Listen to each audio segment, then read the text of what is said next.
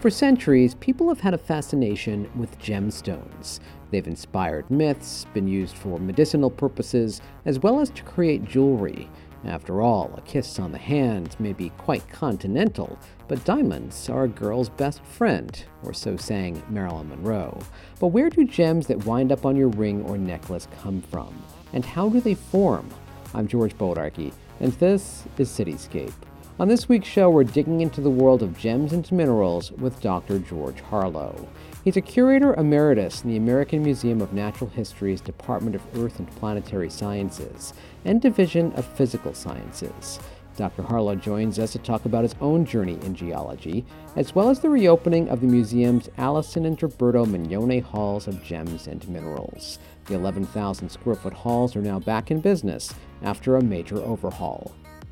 Dr. Harlow, thank you so much for taking the time to talk with me. My pleasure. So what story does the Mignone Hall of Gems and Minerals tell? It's not a single story, it's many stories, but certainly the focus is to explain what minerals are and the environments in which they occur on Earth, and to show the fabulous variety and actual beauty of the mineral specimens, as well as put gems into the context mostly of being fashioned mineral specimens. So if you were to have a school group come through, how do you describe that to them, what minerals are and this part of the story? Well, we have one end of the hall, which actually the two ends of the hall are designed to deal with those questions. First, what is a mineral? What is a crystal? What is rock? There's a video to kind of explain these, and we use as a signature substance. Ice is an example of a mineral. My feeling is if people can understand that ice is a mineral, we've made a big progress. So then we also have mineral properties, which is a traditional way of being able to identify minerals and as well as understand their value to society and actually to life on Earth. So that being said, what is a mineral specifically? Well, there's a little bit of a debate going on now as how broad you want to define it. In general, it's any natural occurring substance that is crystalline, that is, that it has an organized interior. The atoms are arranged in a geometric pattern that repeats in space, essentially infinitely in terms of the size of atoms compared to the size of most mineral specimens. And so that really, and that those crystalline objects usually have a chemical formula by which you can define them. And how does that differ from a gem? A gem is essentially any attractive material that can be fashioned into an ornamental object, particularly by polishing and utilizing the optical properties to make it sparkle. But it's essentially a gem is a naturally beautiful substance that is fashioned for use in adornment. How many specimens do you have on display in the hall? So there are about 5,200 objects, because not all of them are specimens. Some of them are like artifacts. We have 5,000 mineral and gem specimens in the hall, which vastly exceeds the number of specimens in any other hall. In the museum, we have much bigger specimens in some other halls, the dinosaurs in particular. But in terms of the just vast array, really, this really beats everything. What are among the standout objects there? Well, we have some signature objects. So when you enter the hall from the meteorite hall, you'll see this very large amethyst geode that when you look into it, if you get close and look into it, it really looks like a galaxy of stars with a purple background. It's really spectacular, both in terms of that eye-catching capacity, the color, and then the beauty that it has. So on its opposite side is another amethyst geode. Both are from Uruguay.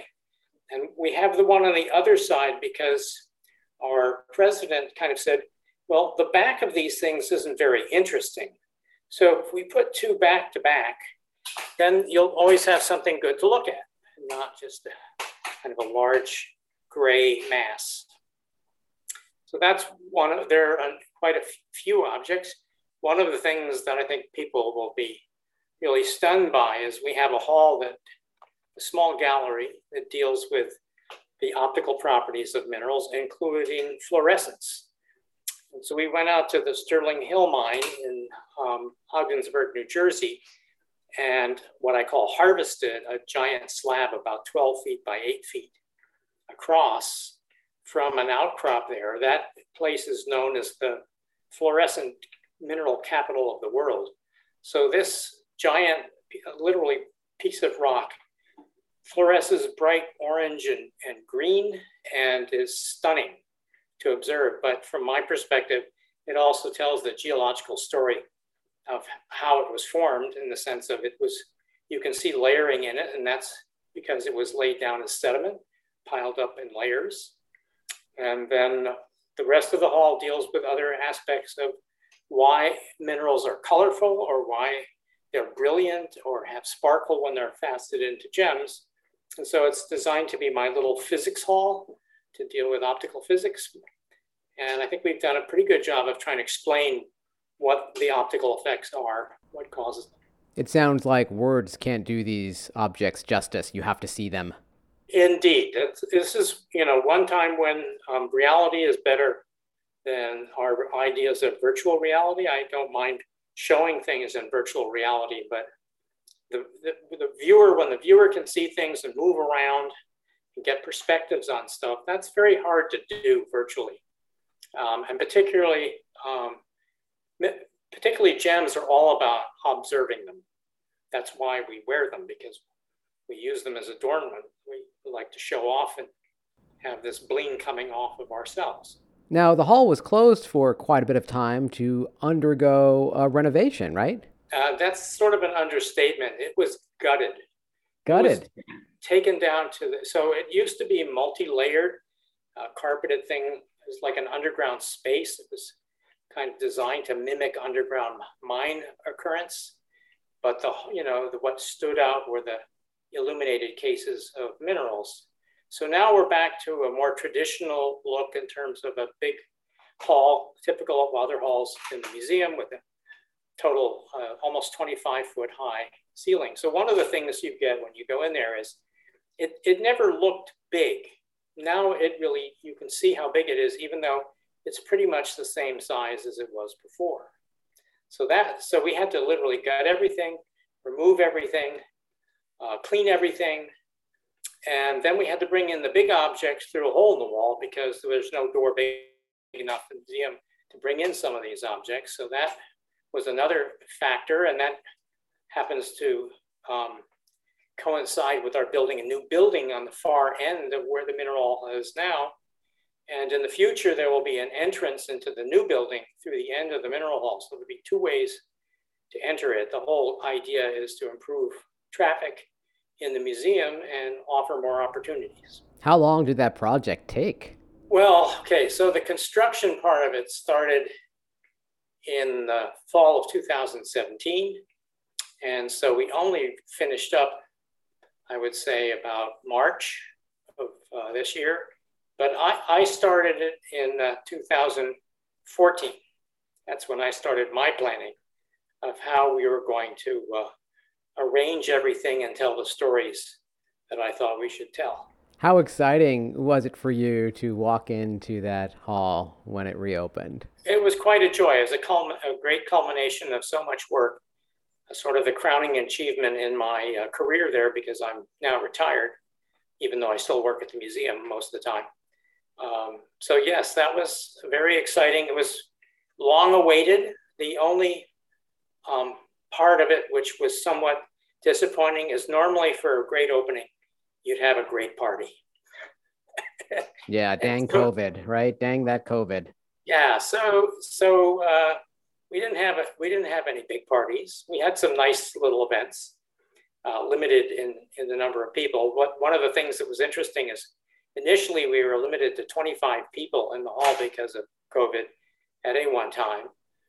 And then when it opened up, so first we started at 150 people, then 250 people, then 350 people. And I don't know if you, I mean, I'm sure there's a count now of how many people can be in there, but it's almost as packed as any of the halls were in the past. So that's really exciting to see people back at the museum enjoying this new hall, enjoying both the beauty and the content.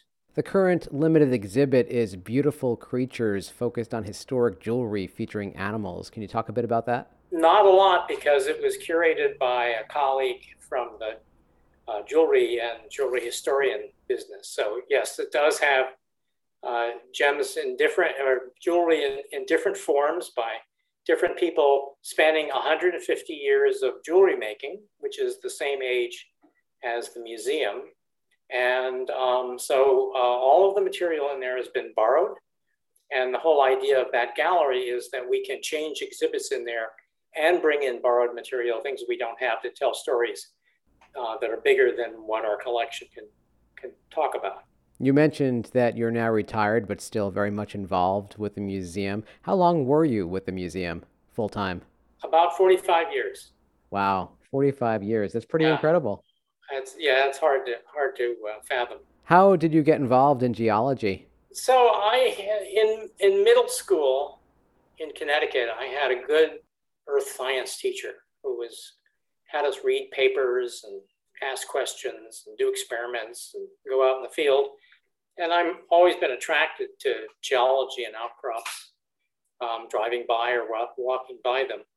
So that sort of got my early interest. I wasn't much of a collector of anything. I did collect on occasion, but not much. I wasn't driven by that bug.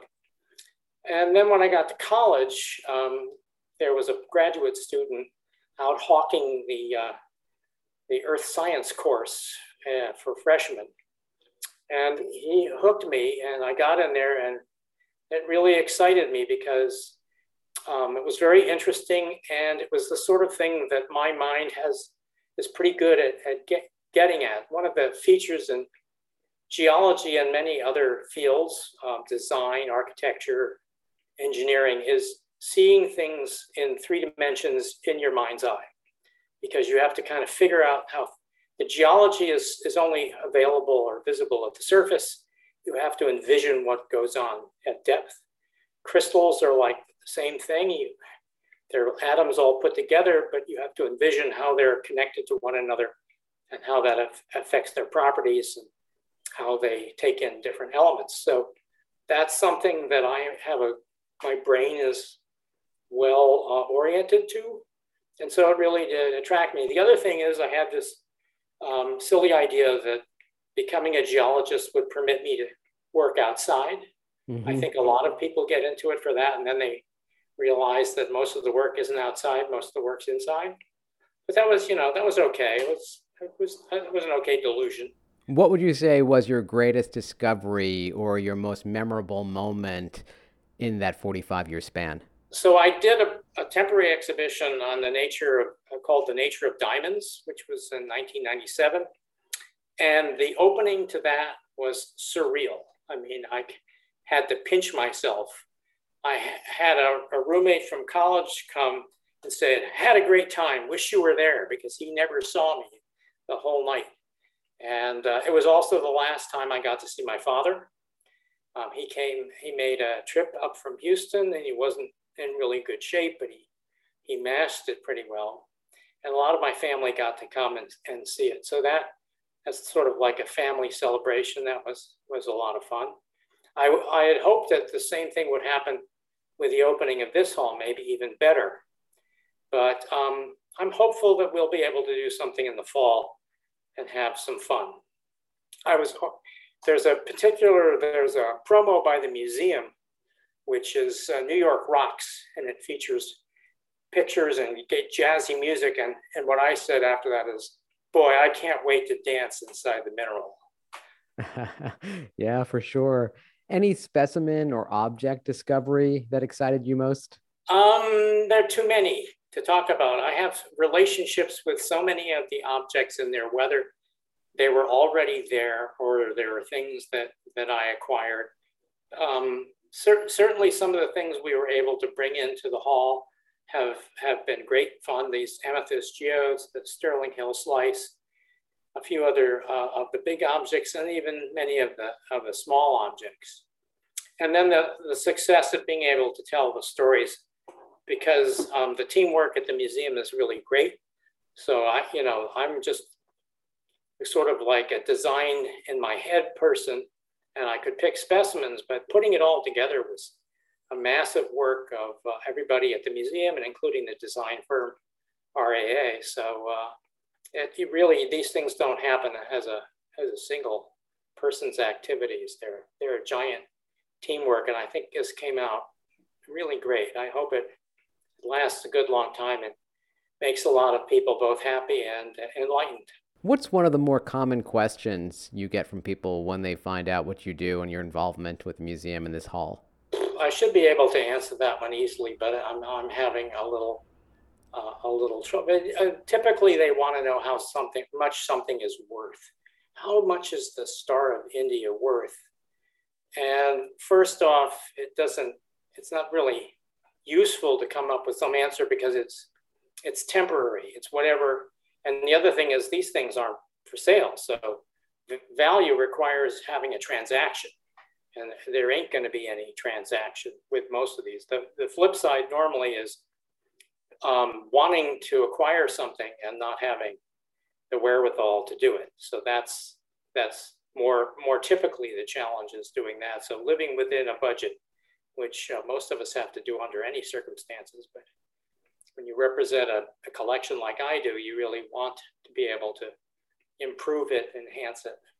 And we do a pretty good job, and people help us by donating, and that's really what we rely on. So I'm hopeful that when people see this hall, maybe they'll say, well, I have a better one than you've got, and maybe I can give it to you and you'll improve the collection that way. And that really is the last time the Mineral Hall opened, which was right before I got hired. We got lots and lots of gifts for the several years after that hall opened. And many of those are now incorporated into the new hall. And so I'm hopeful that people will, say these things are great. And those who have collections will say, well, you could do better. And I'll say, fine, help us. Seeing as New York is a very excavated city, can you give us some information on some of the gems and minerals found right in New York? Okay, so there is a case in the new hall on the New York City minerals, and it features the so-called subway garnet. So it's about a 6.5-inch diameter, really well-formed, dark, reddish-brown garnet that comes from Midtown. And that was discovered in 1885, and anybody who knows their history knows we didn't have subways back then. So it turned out they were doing a sewer excavation, because essentially all of Manhattan has been dug up, and much of the rest of New York City has been dug up. And so that's why we have 500 specimens from New York City, from all of the boroughs, though some boroughs like Manhattan, the Bronx, and Staten Island are better represented than Queens or Brooklyn. But so that there used to be there is a New York Mineralogical Club that had lots of people, and they would visit excavation sites. Now that's pretty difficult to do, because there's so much liability issues, and people aren't allowed to go into these excavation sites. So we don't get as much as was available once upon a time. But yes, we have this display, and it shows different minerals arranged in a map of New York City, so you can see different minerals from the different boroughs. But some of the surprising things is there are gem minerals in Manhattan and the Bronx, mainly garnets, but also amethysts. We even have some chrysoberyl, some other kinds of just rock crystal quartz and things of that sort. They're not big. Most of these things are pretty small, maybe a quarter of an inch across or something like that. What's the oldest piece in the hall? Well, the oldest thing in the hall is actually a rock which has zircons, which is a zirconium silicate mineral. That's 4.48 billion years old. Wow. That's essentially the oldest minerals known on the Earth other than things in meteorites. Meteorites are older than that. Other than that, we have a few specimens, some big, from Western Australia, which are over 2 billion years old. And so those, that's pretty old stuff. But things right nearby in New Jersey and north of us are over 1 billion years old. So the highlands of New Jersey and Hudson Highlands of New York, they're between 1 and 1.2 billion years old. And the really great thing about the New York area is the geology is very rich. We sit on the boundary between former continents. So a lot of crashing and bashing has gone on, and opening and closing. So the local geology is really great. And if we can inspire people to go take a look at stuff, we even give some ideas about going to Harriman Park in the case on iron minerals from Hudson Highlands. That would be great for people to do. We wish students could get out more and do this kind of stuff. Unfortunately, it's difficult financially, and also because of concerns that, you know, the people who run the schools have about kids being safe. So, but that's how you really learn this stuff. That's how you get excited. So for us at the museum, probably the most interesting place nearby is Central Park. Central Park is fabulous for what you can see in it. And we've been doing some work in Central Park and are starting to publish results on that, which are kind of shaking things up a little bit. It isn't quite what people used to think. Give me an example of that. How are you shaking things up in that area? Well, there's this material called the Manhattan schist that everybody says is what's underneath New York. Well, unfortunately, most of this stuff is not the Manhattan schist. It's another rock called the Heartland Formation, which is more represented in Connecticut and in the Bronx, and less so in Manhattan. At least that's what we're finding from looking at the ages and the chemical signatures in some of the rocks and the minerals.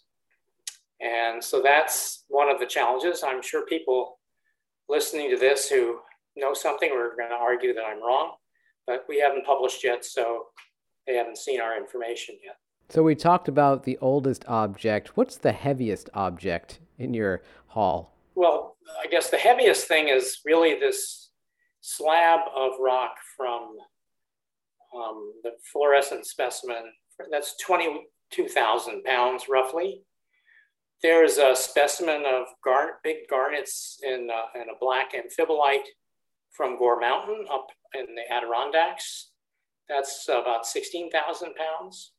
So for these big guys, just even getting them in there was a job because the floors are not designed to support that much weight. So one of them is hanging from a wall with giant steel bracing to hold it there. The other has actually had reinforcements done in the basement so that where it sits is strong enough to hold itself up. So, and that, again, these things were too big to get in any door, and they actually came through a hole in the back of the mineral hall that's now sealed, but will reopen when the Gilder Center opens in 2022. I could only imagine what it must have been like to do that work in terms of reimagining this hall, having to move these heavy pieces in and out. Oh, it was great engineering, and just watching all this stuff occur, and the professional people, the riggers who could do this and put down plates on the floor to distribute the load. Yeah, it was the whole thing was a giant engineering feat. Even the cases that are in there are mostly too big to come through doorways. So they actually had to come through the side of the building. There's another object in the hall I'm hoping you can tell us about, and that's the Butterfly of Peace. Okay, the Butterfly of Peace is a collection of fancy colored diamonds arranged in the shape of a butterfly. So they're all of these different colors. One of the things that we couldn't do that you can see when properly viewed is that many of these diamonds will fluoresce in ultraviolet light. We just couldn't arrange to have that happen because we don't have a space dark enough to show them, but we show some pictures of these diamonds. So it's a really spectacular collection, one of two belonging to the same person. And his goal is to find a way to have them donated to help promote peace and tranquility on the planet. So that's why he named it the way he did. But it's really it's on the way to the Beautiful Creatures exhibition. Right to the left of the entrance there, you can see the butterfly of peace. And how much is the planet represented in the hall in terms of where these objects come from? Is it all around the globe? Yes, clearly. It's essentially, it's like 95 countries and 3 oceans. So we have material from the oceans as well as land. Some places are hard to categorize as continents, so they're islands and things of that sort. So the museum's collections, all of our collections, are worldwide collections. Certainly we have probably better representation in the United States than some other places, but really the whole world produces is represented by different minerals, and many countries have spectacular minerals. And so we want to have a representative collection that represents our planet. Where is the most interesting place that you've been when you've been out in the field? Well, as a geologist, the Earth is my oyster. So just being able to visit different places is a lot of fun. And the other part about it is getting to know people in other places and realizing we're all just people. We all have pretty much kind of the same things that make us happy or sad and want to accomplish things in our lives. So that part is great. In terms, one of the materials that I've chased a lot is jadeite jade, a variety of jade. So I've spent a lot of time in Guatemala, in the Central America, and then I spent some time in Myanmar. And I'm curious that the places that have some of these minerals are not the easiest ones to travel in. So on the one hand, you get to experience interesting cultures and meet interesting people, but in many cases, it's real work to try and do something in some of these countries. You don't get permission to do things. Traveling can be very difficult. Sometimes wheeled vehicles don't get you far enough. So you need to be towed to get across a muddy stream or something like that. So I've been in a town in Myanmar where they'd never seen anybody with blue eyes before. And I was able to stand in the middle of the street with a satellite phone and talk to my wife. I thought that was a surreal moment, totally surreal. That's incredible. I was recently in Hawaii and I was warned, do not take any rocks, do not take anything off of the island. Have you ever encountered that where there was opposition to you even taking samples? Well, we have the same situation in Central Park. You're not supposed to take any rocks out of Central Park, but the way you get around that is if you have a rational agenda for study. You're not just taking things away as souvenirs. You're taking them because you want to study them, and they're going to go into a collection. Things don't go into my basement. They wind up at the museum. So you make arrangements to collect. So we have made arrangements to collect in Central Park. We have a collection of samples, rocks from Central Park, and we've been working on them, been studying them, presenting information to the park so that they can write better guides to their outcrops in the park. Like the same thing is true when I've gone to Guatemala and to Myanmar. Almost all of these places, you can't just go around picking up rocks all the time. Oftentimes, the other thing is you can't leave in many cases with rocks in your suitcase. You actually have to. So in general, when the museum does anything, we have to work with the authorities where we're going to get permission to do this stuff. And again, I would fall back on, these aren't souvenirs. These are specimens that are going and will be preserved forever in our collections. Dr. Harlow, from one George to another, thank you so much for your time. Well, thank you. I had a good time. Dr. George Harlow is a curator emeritus in the American Museum of Natural History's Department of Earth and Planetary Sciences and Division of Physical Sciences. More info about the Mignone Halls of Gems and Minerals at amnh.org. And that's it for this week's Cityscape. I'm George Boldarchy. My thanks to producer Madison Colombo. Our music is courtesy of bensound.com. Thanks so much for listening.